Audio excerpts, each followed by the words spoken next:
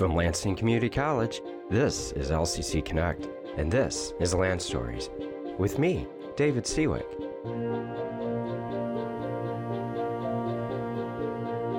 Each episode explores a different topic, such as the people, business, neighborhoods, communities, buildings, and other phenomena that make up the history of our college and our region. We tell stories, and in doing so, we connect the past to the present. Land Stories Episode 19, Alarm Box 23. As one walks around Mount Hope Cemetery in Lansing, one notices many graves, some of which are of Lansing's most famous residents of the past. In fact, every time I drive by that cemetery, if I'm at the intersection where one can see the Olds Mausoleum, it's very easy to daydream for a moment about all of the lives that have passed through the years as Lansing has come and grown and developed. And as you're walking around the cemetery, if one chooses to do so, you notice several things in a cemetery that you would typically find, but also something that you wouldn't typically find, and that would be Alarm Box 23, which is exactly as I just said, it is an old fire alarm box. Some of you may remember that at one time, Lansing and other cities around the United States had these things. They were call boxes that were located on the street, looked kind of like a sign, except they were red, and they were the fire alarm that anybody could pull if they noticed a fire. And the alarm box number 23 was the firebox that was first called when the Kearns Hotel fire broke out at 5:30 in the morning on December the 11th of 1934. And the Kearns Hotel fire left a legacy in Lansing that survives to this day. And if anybody in Lansing is ever in the unfortunate circumstance of surviving a fire, or being in a fire, I should say, I suppose if you survived it, you would be more fortunate than the alternative, you may be seen by a group called Box 23. And Box 23 is a very special and unique group that exists in Lansing, and they are around to support firefighters on the scene of a fire. And Box 23 takes its name from Alarm Box 23 and the Box 23 Club that has 23 people in it to this day that serve in this absolutely vital role, takes its name from this fire and the Alarm Box 23, that was called when a fire was first noticed, or at least when it was noticed by somebody who was in the vicinity of a call box. How did the Kearns Hotel fire break out? Why is the Kearns Hotel fire one amongst the many that have occurred in Lansing's history that survives in historical memory? And what are the lasting legacies of that fire? It turns out the fire had a tremendous lasting legacy in Michigan, not only in permanently changing the lives of all those who were affected by the fire, but it also led to some pretty important changes in the state legislature, and we're going to talk about that. 1934 is the year, therefore, that comes into focus, and the Kearns Hotel fire breaks out in the early morning hours of the 11th of December 1934, which was a Tuesday. Now, that previous Monday, December 10th, is part of where the story begins, but it also partially begins way back before that. Actually, all the way back into the year in 1908 and 1909. In 1908, the Michigan State Constitution was rewritten, substantially so, and that state constitution had in it wording that stated in the event of a dispute over the result of an election that the state legislature or the governor could call a special section or convene a special session of the state legislature. And that is exactly what Governor Comstock was faced with in November and December of 1934. So the November 1934 election took place amidst actually a very dramatically changing political situation, not only in Michigan, but in the United States as a whole. And that background political information is actually really important to the lasting impact of the Kearns Hotel fire, believe it or not, and we're going to talk about that here in a moment. But before we get to that point, we have to take a step back to the political situation that's going on in Lansing and why the legislature was called by the governor into town for a special session. November 1934, the election takes place, and for the office of Attorney General, the Democratic candidate disputed the election results in Wayne County. He had anticipated that he would win the election, or at least it would be close. And when the results were counted, or at least reported to him, he had lost by a fairly substantial margin. And believing that some sort of fraud had taken place, he lodged a formal complaint alleging exactly that. And because the state constitution was vague as to what procedures existed or policies existed to deal with allegations of election fraud, this turned out to be an ongoing issue throughout the month of November of 1934. So Governor Comstock convenes the state legislature in a special session, and they are called to Lansing, and the session is meant to begin on December 10th, which is a Monday. Lansing in 1934 had some similarities that it has with Lansing of 2023, but it had some differences as well. One of the big similarities in Lansing at the time was the prominence of the state legislature. After all, if nothing else, the state legislature, when it meets, you have a lot of people coming into Lansing. A lot of people that are very influential, actually, as it turns out. After all, they are the people that write laws. And then, of course, the other branches of government are housed in Lansing as well. And so, therefore, the state government has an important presence in the city of Lansing. It is, after all, why the state legislature founded Lansing to begin with. So in the 1930s, and in the decades that preceded that, and in the decades that have followed the 1930s, when the legislature is in session, there's an increased presence of people in downtown Lansing, people that do things like go to hotels and go to coffee shops and cafes and restaurants and bars, and all of that was certainly the same in the 1930s as it is now. Actually, it was probably a little bit more back then than it is now, with the center of commerce in Lansing being more concentrated in downtown than it is now. We've had many decades of suburban growth and expansion since then, and so this area looks a little bit different than it did back then in the 1930s. In fact, this fire took place now over 90 years ago, or almost 90 years ago. With that said, imagine being in downtown Lansing, and it's December of 1934, so there's obviously the holiday season in the air. It's Christmas time. The legislature has been called into town for a special session to deal with a potentially very thorny issue.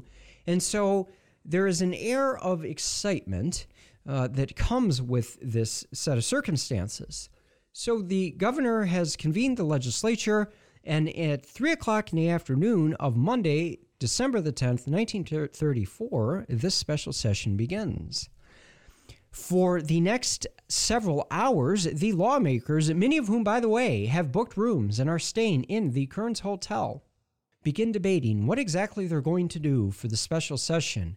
And the debate really centered on that day of December the 10th of, number one, what was the purpose of the special session? In other words, why had the governor called the legislature into session? And then second of all, they debated how that special session should even run. In particular, whether or not it should be a joint session between the state Senate and the state House. Ultimately, most of the legislative effort on December the 10th, therefore, focused on those two issues. Towards the end of the day, both chambers adjourned for the day, agreeing to meet the next day. As lawmakers did at the time, they retreated to their overnight lodging. Now, the legislature in the 1930s was a little bit different than it is now. Michigan has undergone some dramatic changes since then. The makeup of the state House and the state Senate is different. The current state of Michigan Constitution stems from the 1960s, actually, so it was written about 30 years after the Kearns Hotel fire, and it changed the way Michigan's House and Senate districts are apportioned. And it changed the number of legislatures in the state legislature, amongst other things. The reason why I mention all this now is because in the 1930s, the political situation in Michigan was changing, not because of structural changes that were going on in the state constitution, But because of broader national stuff, and I mentioned this a few moments ago, and I said I would get back to it, and I need to right now, because we're going to get into the hotel fire, and we're going to get into the aftermath of the hotel fire. But that aftermath is really hard to understand without this political background, because it ended up resulting in a fairly substantial change in the political makeup of Lansing. So Lansing, part of Michigan, of course, had been the state capital going all the way back to the 1840s, and therefore politics had established themselves in Lansing for almost 100 years by the time we get to the 1930s. And through that nearly 100-year period of time, the state had gone through the same political changes that were going on around the nation as a whole. And by the 1930s, what that meant was Michigan was a majority Republican state. I should say up to the 1930s. Michigan was a majority Republican state in terms of, if you look at all the elections that took place and when the Republican Party was founded, which was right before the Civil War, through the 1930s, so it's a very long period of time, we're talking like 70 years, in Michigan, the Republican Party had majorities in the state legislature and held the governor's office more times than it did not. So Michigan was a stalwart Republican state really from the time of the Civil War right through the 1920s. Now, 1932 changed that, or at least it started to change it. In Michigan, as in other places in the United States, the Democratic Party did very well in the 1932 election. And the reason why they did was because the economy was not doing very well. It was doing the exact opposite. It was doing very poorly. The 1930s, by the time we get to 1934, are the Great Depression in the United States. And it is a period of great economic uncertainty, high unemployment, a lot of business failures, and the political climate was very much unsettled from time to time because of the economic disruption caused by the Great Depression. So out of this, the United States as a whole undergoes a great political realignment in the 1930s, where voting groups that had voted Republican for sometimes generations going back switched. They started voting for the Democrats. And this started happening in the state of Michigan in the 1930s too. So what you actually had in the 1930s was a competitive situation in Michigan politics.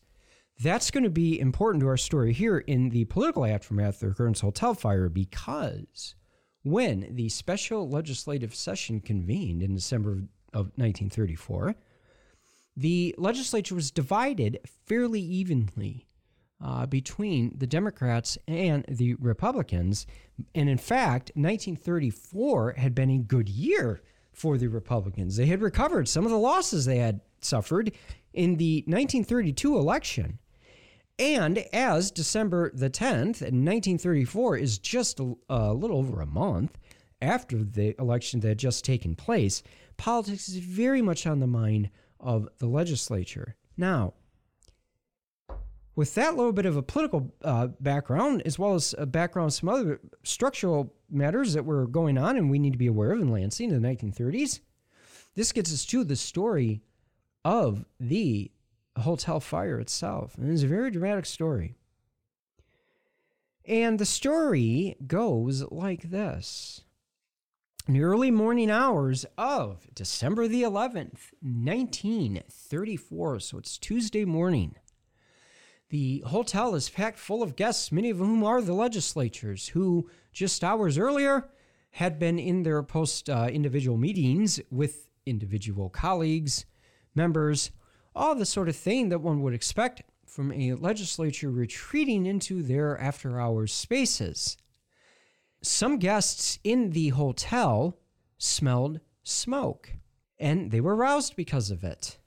And so the knowledge of the fire spreading throughout the hotel room came from those who had first noticed the smoke, and it also came from some of the hotel staff, including a bellboy who the police interviewed after the fire was over in trying to investigate what happened. And in fact, this particular bellboy had been in contact with one of the state legislators who was staying in the hotel. He, according to the police and fire reports that were issued out of the investigations that stemmed from the fire, he and one of the state legislators, the bellboy and one of the state legislators, had encountered one another in the hallway as the fire broke out.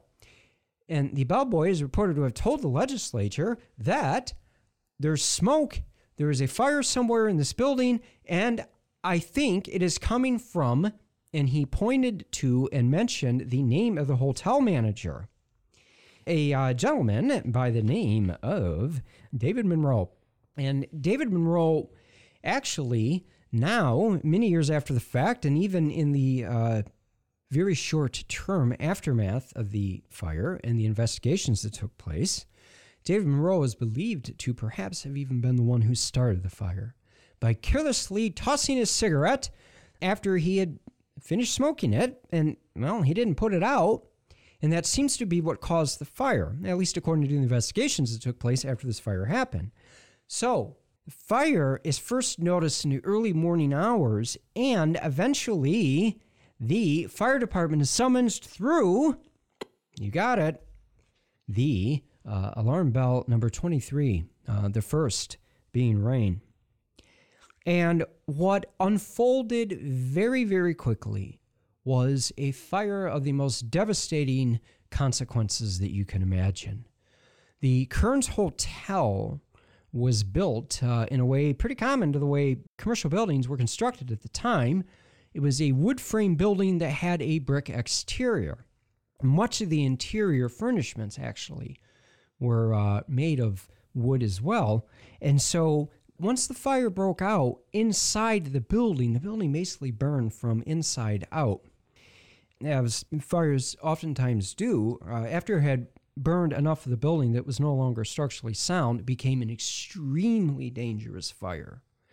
And in fact, the reports that survive of the fire and the effort that was made to fight it tell of the most horrific scene one can imagine, of flames shooting dozens of feet high, in some cases into the air, and then of the walls being aglow and then collapsing inside, with people uncertain as to the extent of life being lost. There were some reports of the day even of people jumping out of the hotel windows to try to save themselves from the building burning up. The Kearns Hotel had a notable first in Michigan, actually. It was the first hotel in the state of Michigan that had running cold water in all of the guest rooms. It was located right on the Grand River in downtown Lansing. And in fact, there's a historical marker there now that tells about the Kearns Hotel fire. And the crews came on scene of the fire and immediately realized the mess they had on their hands and the extent of the devastation. The Lansing Fire Department in 1934 had 97 men. 2/3 of those men, 72 of the 97, fought that fire. Many of whom, unfortunately, were injured, and some lost their life. It was a very devastating fire for everybody involved in it. The guests who were in the hotel when it broke out, people who were not in the fire department that tried to save some of the people who were fleeing the scene, and then, of course, the firefighters, those that nowadays we would call the first responders onto the scene. And the aftermath of the fire really does, I think, more than anything, illustrate the short and long-term consequences of when a terrible event like this happens and what it does to a community. And in the case of this fire, what it did not only to the community of Lansing, but to the state of Michigan as a whole. There were 34 people ultimately who were killed in the Kearns Hotel fire. 7 of them were state lawmakers. 42 were injured, 14 of whom were firemen, and 5 of the 32 who were killed, or 5 of the 34 who were killed in the fire, were actually burned beyond recognition, and they are interred in a mass grave in the very Mount Holt Cemetery that the Alarm Bell 23 Memorial now stands at. And I think, as you can imagine, in the immediate aftermath of the fire, people wanted to figure out what happened. They wanted to account for loved ones who may have been in the building. And unfortunately and sadly, many of whom did not come out of it. So the immediate impact of the fire was many families who had their lives disrupted with loved ones who were lost in the disaster. And that, of course, should always be remembered. The lawmakers who died were John W. Goodwife, Vern Voorhees, Charles D. Parker, T. Henry Howlett, John Leidline, Donald C.S., and D. Knox Hanna. Hanna himself succumbed to injuries sustained in the fire a few days after, but is counted as one of the 7 lawmakers who perished in it. So this kind of gets us back to the political situation of the fire, the end result of it. Remember, the reason why the legislatures were in town to begin with, including those who stayed in the Kearns Hotel fire, was because of the special legislative session. And remember, from the beginning of the episode, the reason why the special legislative session was called was because of this disputed election over the office of the Attorney General in Wayne County. So, the special legislative session was still in session. However, the scope of that session changed dramatically after the Kearns Hotel fire. And in fact, what the state legislature did in the days and weeks that followed the Kearns Hotel fire was, number one, arranged for special elections for the 7 lawmaker seats that were very tragically vacated due to the fire, and then also try to address the issue of the disputed election in Wayne County, and then also try to address or see if there is anything that the legislature could do in response to the fire itself. And out of all of those renewed or different or changed scopes of this special legislative session, we ended up having several things that resulted. The special elections that ended up being held out of necessity of the 7 seats that were lost in the fire did end up being held. And the result of those seats was actually that the state legislature had a 50-50 split between Democrats and Republicans. The news of the fire spread very rapidly, not only around the United States, but actually even around the world. So the New York Times, the Illustrated London News, a British newspaper, as the name would suggest, both had front page stories explaining the fire, this horrible tragedy that had taken place in the Michigan capital. And newspapers all around the state of Michigan covered this in front page headlines for the day and the day after the fire. And then after that, the fire ended up being something that the lasting impact of it would only be realized really in the days and weeks and months, and in some cases even years that followed. And along those same lines, actually, or along that line, one of the lasting consequences that came out of the Kearns Hotel fire was a law that the state legislature passed. A version of it, by the way, it has stood on the books since, that mandated hotels in the state of Michigan be registered with the state fire marshal. Any lodging building that has more than 10 beds in it must register with the state fire marshal, agree to submit to annual inspections, agree to abide by a hotel safety code, and that is what the legislature did in the sort of immediate aftermath to try to, if they could anyways, come up with a response that would hopefully maybe prevent this sort of thing from happening in the future. And as oftentimes happens in a situation such as this, people really did try very, very hard to get to the bottom of the fire, what caused it, and then to see if there's anything that could have been done to prevent it. And one of the things that resulted out of that, actually, is the idea that in a hotel, there has to be in place an evacuation plan. There has to be knowledge of where all the fire suppression equipment is in the building, of who's responsible for using it. Is it the fire department? Is it hotel staff? If it is hotel staff, do they know how to use it? Do they know where it's located? All the sorts of things that make up a really important part of a building's fire evacuation plan nowadays and fire suppression plan. Unfortunately, stuff like this oftentimes comes out of a tragedy. And that happens to be the case here.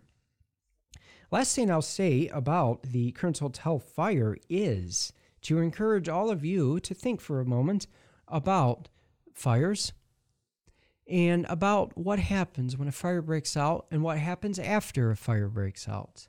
All the people whose lives are changed from it.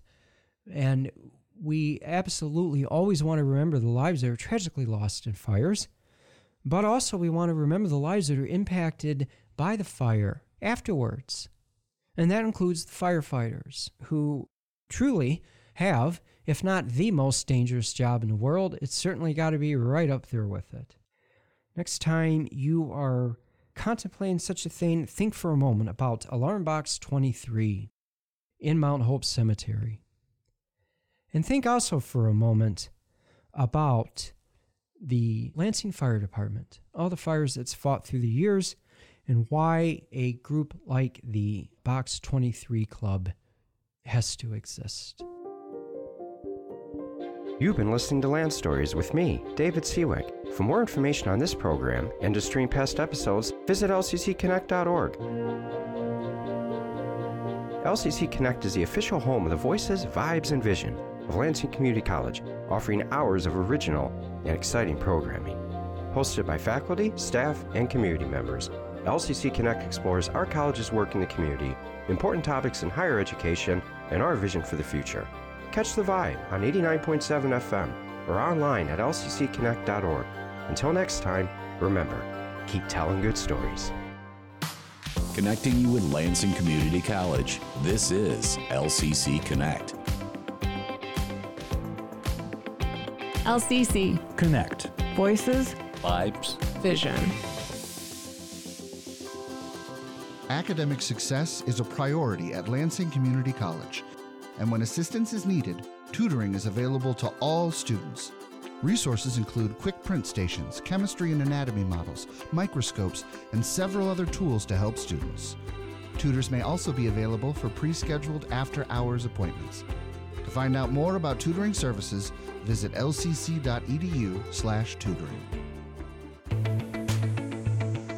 Hey everyone, this is Jim Owens. Coming soon to LCC Connect is a new show called Headroom, where we talk about all things essential to mental health and well-being. To find out more, visit lccconnect.org.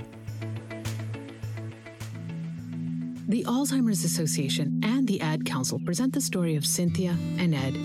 My mother was always very active and independent, and she was familiar with her neighborhood. But one day, out of the blue, she stopped at the stop sign for much longer than usual. And she didn't know whether she should go forward or turn or just stay at the stop sign. She wasn't even really sure where she was at. She was very concerned. It was very unsettling for her. It's important for you to talk to someone about it, to bring the family in on it. I felt so much better after my son told me, "Mom, I don't want you to worry or be afraid. I'll be there for you and we'll figure it out." When something feels different, it could be Alzheimer's. Now is the time to talk. Visit alz.org/ourstories to learn more. A message from the Alzheimer's Association and the Ad Council. Lansing Community College's Business and Community Institute provides businesses with customized, synergistic trainings that realize logistical opportunity. Learn more about the future of business today at lcc.edu/BCI. LCC. Connect. Voices. Vibes. Vision.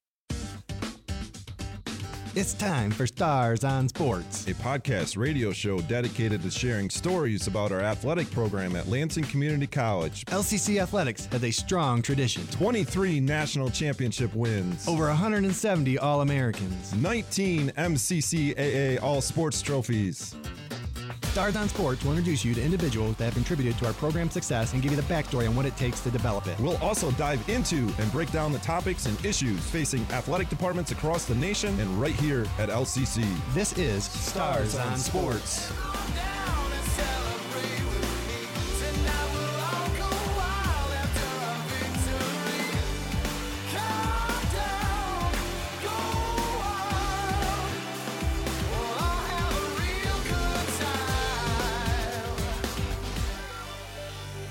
Hello, and welcome to another episode of Stars on Sports. As usual, I'm joined by our Assistant Athletic Director and Baseball Coach, Stephen Cutter.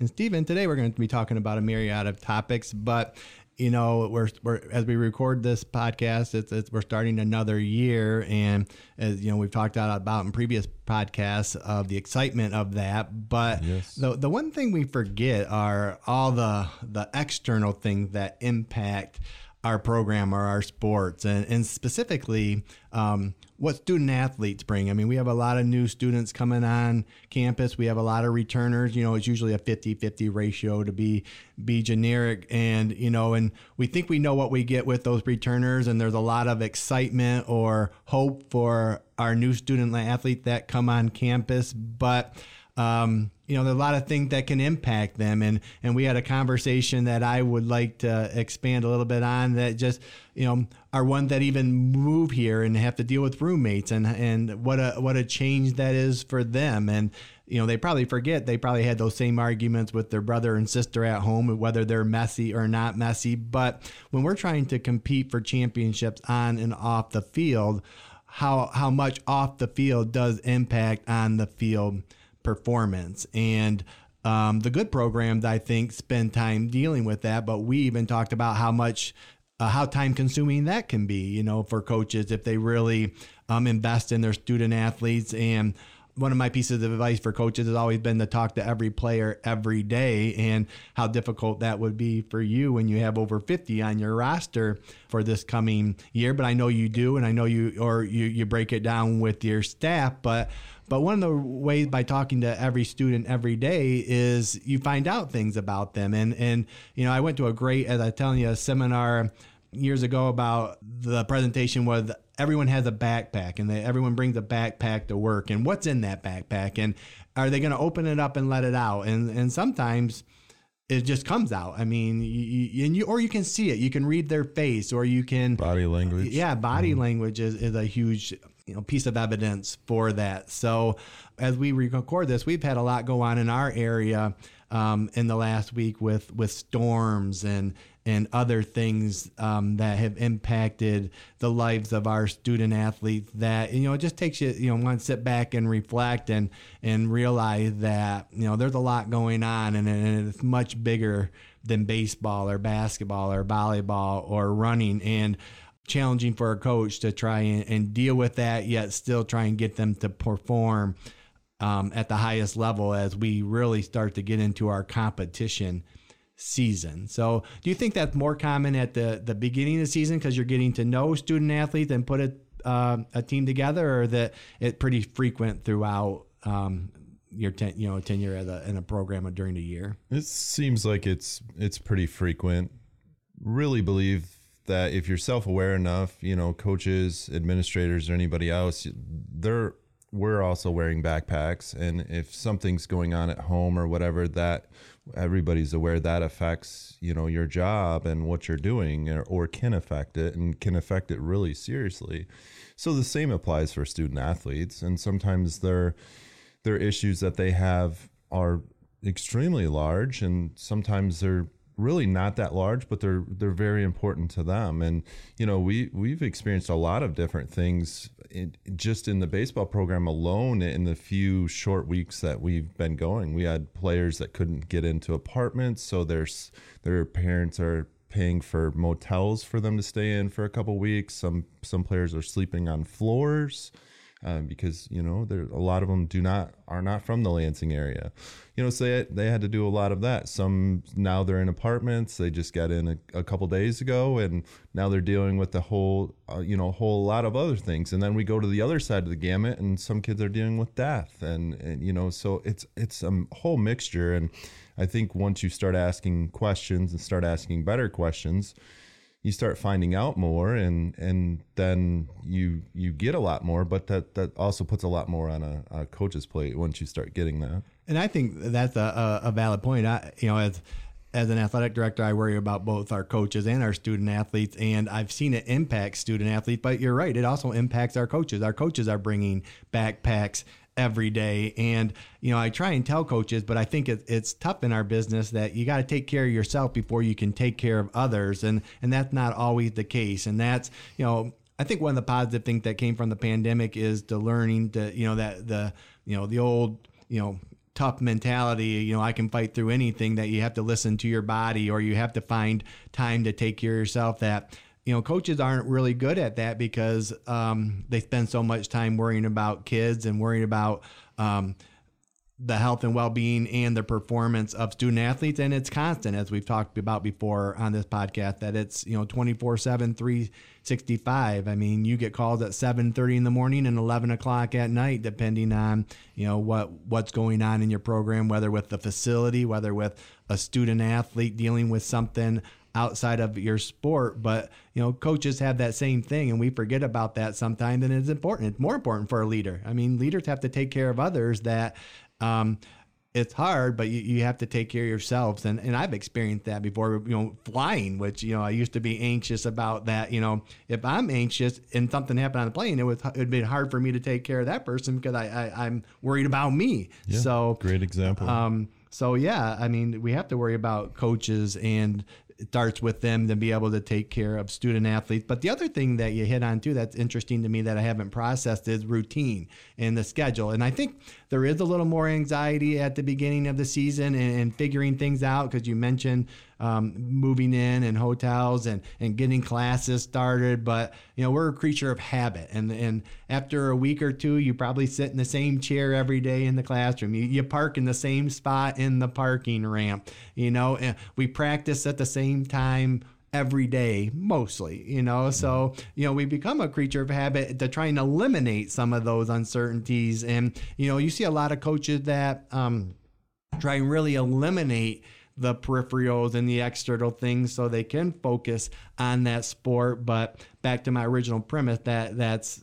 not realistic. That, even as much as you try and put our student athletes in a controlled environment, there are so many things, unless they live in a bubble, which we did in the pandemic, that, there are things that are going to impact them. Getting a bad grade on a test, breaking up with a boyfriend or girlfriend, I mean, can ruin someone's day, most likely does ruin their day, and that impacts probably how they practice. And do you worry about it more against, maybe certain like times of year, like, at the end of the season, there's, postseason events and that do you focus any differently on that, or? Yeah, we certainly try to limit distractions as much as possible at those crucial points, but trying to limit distractions throughout somebody's whole playing career or season or whatever is just not really possible. There's so many things that come up, and without mental toughness, mental performance, different things, they really, really affect people. We had a group of players that came into a practice about a week ago, and they were pretty upset. And they were upset because once they got into their apartment, the air conditioning wasn't working. It was when it was really hot, but everybody else was just their apartment. So there was just 4 of them affected, so it was a big deal to them, and so you're just not going to prevent all that stuff, but it's more about not what happens to you, but how you're going to respond to it. And that's a great saying, but it's super challenging, and you have to work really hard at that too, because, somebody smashes your thumb with a hammer and you got to respond to, that's okay. I know you didn't do it on purpose. It still hurts, and you got to figure out how to deal with that. And again, we've talked a lot about ERO, event plus response equals outcome, and the how stressful that can be. I mean, as we've talked about too, the coach's stress of dealing with those particular incidences, that it wears on you. That if your kid had a family member that had a significant injury, or you can tell that they're hurting, that added stress to you. So you have to handle that. And if you have multiple, because it's not just one kid on your team or more, that it can become a time-consuming, very difficult situation that does take away from the sport. But it is something you sign up for when you are working with student athletes, adults, people in general. And, it can be the most rewarding experience if you look at maybe what the outcome is from that experience. And the nice thing about today in sports is the resources available. at different levels too of the like LCC has a good counseling staff. They have success coaches that there's different resources that we can help send them to, though it doesn't always fall on the coach, and that's important. And you've seen it at the highest level of athletics where each program has their own within their program. I mean, and you in your program have a nutritional coach and a sports performance and a mental performance people helping out. So that helps a coach if they have resources that available to them to help solve some of these issues or take some of that responsibility off the coach, because added stress is not a healthy for any part, for your mind, your heart, your body. That if you want to be the best that you can be, which we talk about every day, trying to be. And that's the other thing I think athletic does a nice job of helping participants learn for life, as we always talked about life lessons on this podcast. And that, again, that's my biggest reason why I'm in this field, is I think it really teaches life lessons for these kids to be able to handle it. Losing a baseball game is much less and different than losing a family member, but losing a baseball game can help them handle that adversity in life, hopefully. And as we talked about dealing with weather events, that the more practice you have of it, the better you get at it. The better I get at parking, the more practice I have at it. And there's a lot of people now that the parking ramp's full that need some practice at it. But, the same with, like we talk about in Michigan, how different in Lansing compared to the west side of how much snow and how much you deal with, and how much different it is down south. If they get a trace of snow, they're like panicking, and we experienced that some of this last weekend with the wind and the storms that came through. And you were in a tornado in a press box, right? I was. It was scary. I was at a Mason football game on Thursday night, and I went up to help them out in the press box to close it. And by the time I was able to get out of there, I couldn't, because the storm was coming in. Thankfully, the storm was going north to south instead of east to west, or west to east, or I would think I would have been blown across the football field. It's one of the scariest events I've been in, and I've been in many different weather issues in my tenure here, but that was a bad storm. And so if that happens again on Thursday or Friday night, say Mason's playing at home again, which I don't know if they are, but would you do anything differently?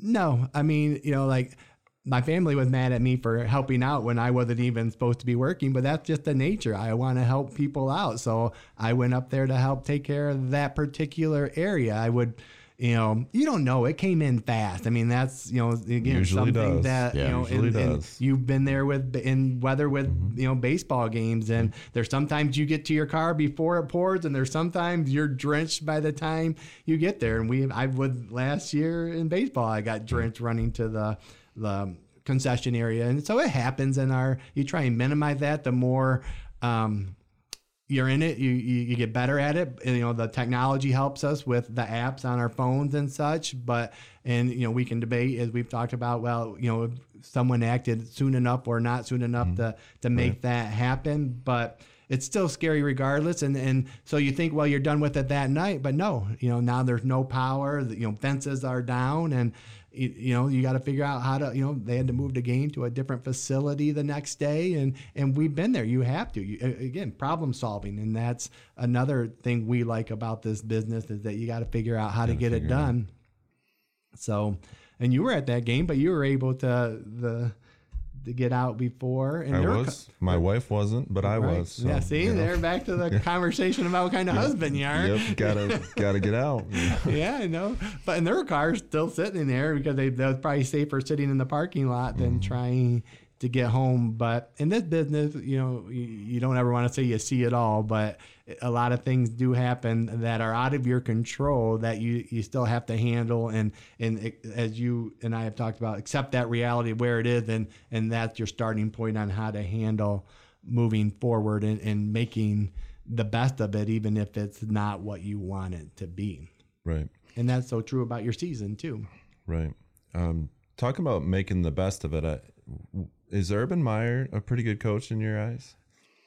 Well, I'm not the biggest fan of Urban Meyer. He's been a successful coach. He's won national championships. I bring it up because Swamp Kings is on Netflix right now, and it's very, very popular. I think it's number 2 right now, most watched, and crazy that I know that. But very interesting to watch that. And there's a lot of the student athletes that I've spoken with have watched it as well. And I've heard the same. I think one of the more amazing things to me is they've all given me their perspectives on that. Mm-hmm.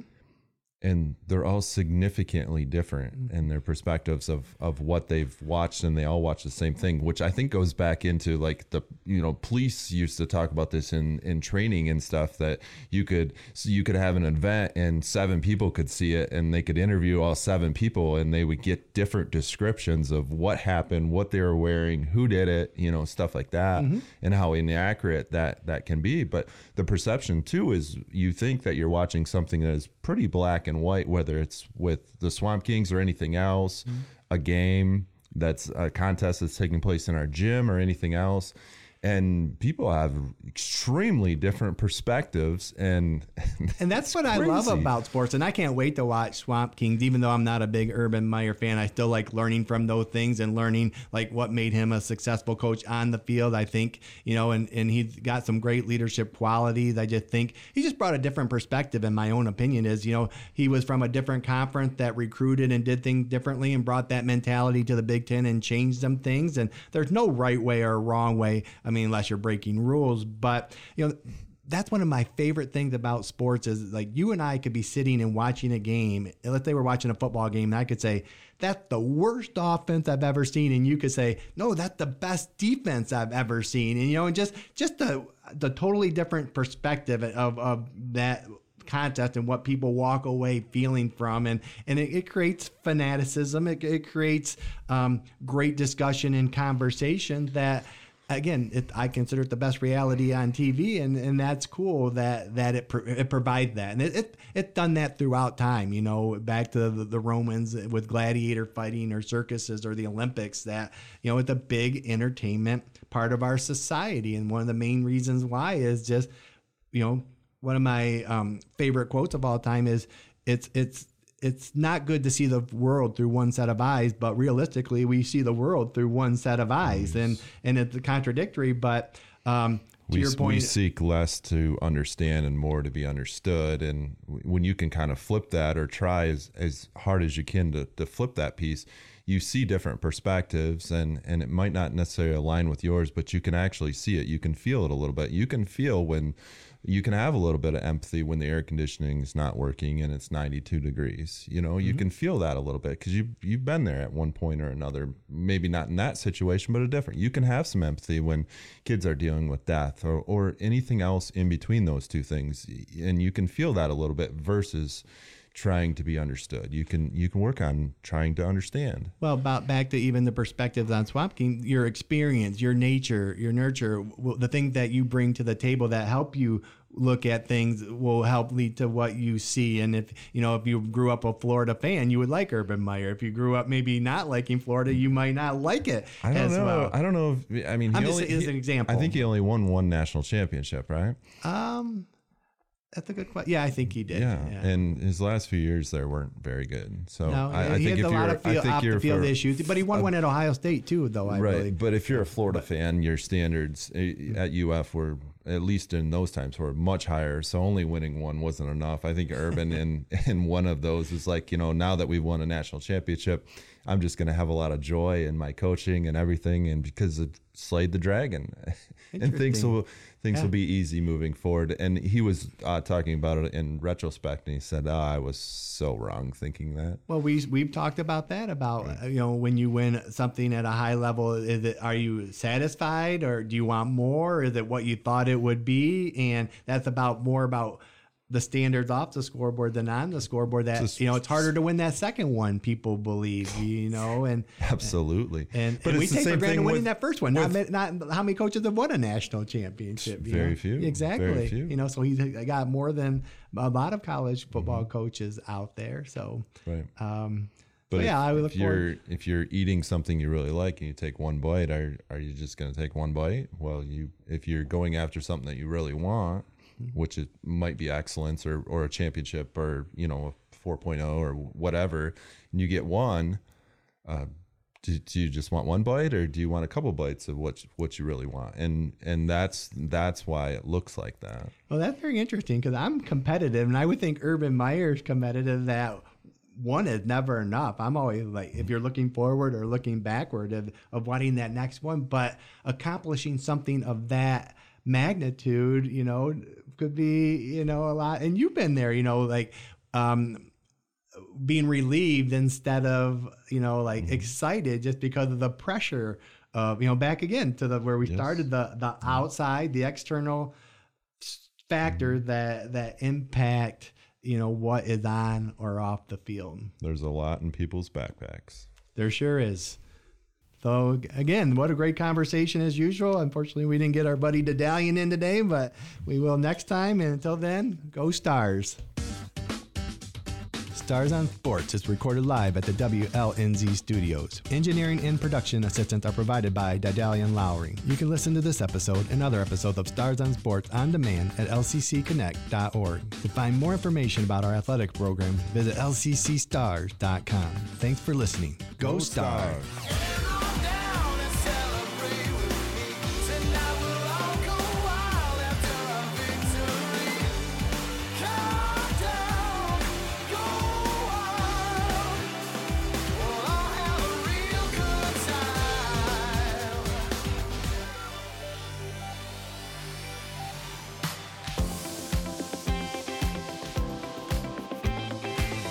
Examining the issues and topics that affect our lives from the local level to the world stage. Listen to the programs of LCC Connect anytime at lccconnect.org. LCC Connect. Voices, Vibes, Vision. Coming in October to the Black Box Theater, Lansing Community College presents Isaac's Eye by Lucas Nath. This play tells the story of a young Isaac Newton exploring his dreams and longings and what drove this rural farm boy to become one of the greatest thinkers in modern science. Performances October 6th through the 14th. For more information, visit lcc.edu/showinfo. Hi, I'm Lisa Alexander, and I host a show called Who's That Star on LCC Connect. This show is all about an inside look at the LCC community, where you get a chance to meet our faculty and staff, plus learn about their passion projects at work and at home. You can catch Who's That Star here on LCC Connect, or listen anytime at lccconnect.org.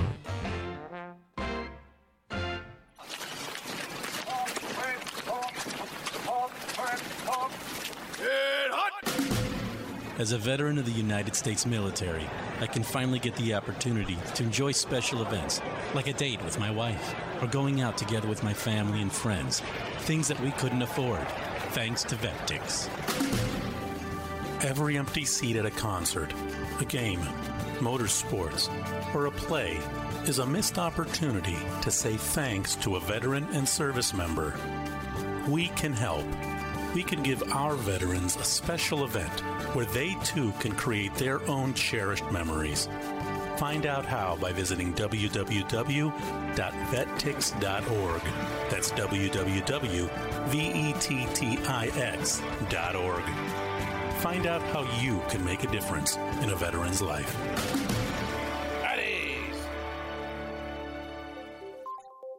Lansing Community College welcomes transfer students. Transfer students may apply prior credits toward their LCC degree, certificate, or transfer program. Learn more at lcc.edu/youbelong. LCC Connect. Voices, Vibes, Vision. Welcome to Community Convos, a podcast and radio program from LCC Connect with conversations about what's happening in Lansing and around mid-Michigan. This is Dedalian back on the convo once again, and joining me in the studio today is Adriana Lopez Ellis and Elena Herrera. Did I get it right? You did. I did. Elena, appreciate you coming in to talk with us a little bit about what is coming up, as I understand it, at the Lansing Mall, right? Yes, it is. And what exactly is this? It's a Latino Business Expo. So we are trying to highlight Latino-owned businesses, and what better time to do it, than right now. Right, Hispanic Heritage Month going on. And that starts mid-September all the way through mid-October, right? September 15th through October 15th, yes. Okay, so somebody stops in. What exactly can they expect to see here as far as businesses go? Let's start there. We have a variety of vendors that are going to be attending, from food to retail. We have business services for insurance, tax services, and we have a lawyer out of, is it Detroit? Yeah, it's an attorney firm. Yep, out of Detroit. Who is Spanish speaking, Yes. so that's awesome. So it's going to be a little bit of everything, just celebrating all of these Latino-owned businesses, and it's going to be a good variety. And it sounds like it's really family friendly, and that's why I said, the businesses, of course, but there's other stuff that you guys have got going on here, and this is really cool. What else can people expect? So we're going to have cultural performances, a bounce house, face painting for the kids. When you think of anything Hispanic, Latino, like it's very family, you're thinking family, right? But like tight-knit things. So we wanted to attract something that, is family friendly for the kids and obviously for the people so that they can get more exposure to the resources that we have right here, local. Okay, very cool. And I assume like the face painting with a little bit of a Hispanic flavor to it, when you go to do this, or no? That's a good idea. We'll reach out to our face painter and, see if you can make a little bit of that happen. Yeah, for sure. So this is happening Saturday, October 7th. What time can people stop out and see this? So it's going to be for the hours 12 to 7 p.m. So we're going to start right at noon. So yeah, we hope to see, everybody there. Okay. And what exactly has got you inspired to do this each and every year? Because this is not the first year, right? This is the first year. Oh, this is the first year. It will be, yeah. But we definitely are already planning for next year and what we're going to be doing. So cool. So you're getting a great reaction for this and a good expectation. Mm-hmm. So what got you inspired to do it this year then? I think, speaking for myself, and I'm sure you can, attest to that, is that, our Hispanic heritage. I mean, I've always been very, very interested in learning about my culture. I grew up with immigrant parents from Mexico. So being bilingual just kind of opened doors for me that I didn't really think that I was a part of before. So, new opportunities, and at least that's what flourished my business. And now I'm in real estate. And again, a lot of my clientele is Spanish speaking. Very good. Elena, you want to echo that sentiment, or you got something more to add to that? A little bit more. I work with a lot of small businesses, not just in the Latino community, but just small businesses in general. I have a bookkeeping business, Ledger Ally, and that's where my passion lies in, is working with these small businesses, helping them grow and connecting them with resources that will make their business flourish. And as when I was younger, my dad has a wholesale business, and just watching him day and night put in all the work and effort, that's kind of what inspired me to want to work and help those small business owners, because it is a lot. And so that's where my passion definitely lies with, is all those small business owners. Very cool. And I struck out with the face painting, but I assume the dance performances, we can expect something of Hispanic heritage, right? Oh, for sure. We're going to have Ballet Maria Luz. That's the name, right? Correct me if I'm wrong. She was actually a former dancer for them. Yep. All right. If somebody wanted to get more info, how do they do that? They can follow us on Facebook at 517 Latino Business Expo. And we actually have our contact information on there as well. So the main organizers are me, St. Paul Benavides, Elena Herrera. They can contact any of us too. Very good. And was there any other info we wanted to get out there before we wrap this up? Come and support. Lansing Latino Business Expo. This sounds like a really cool event, and I appreciate you guys coming in to talk about it. Again, Saturday, October 7th is when it happens, 12 p.m. to 7 p.m., and that is going to be at the Lansing Mall. Adriana, Lana. Thank you. You've been listening to Community Convos, a program from LCC Connect with conversations about what's happening in our community. To listen to this episode on demand, visit us at lccconnect.org or find us on your favorite podcast platform.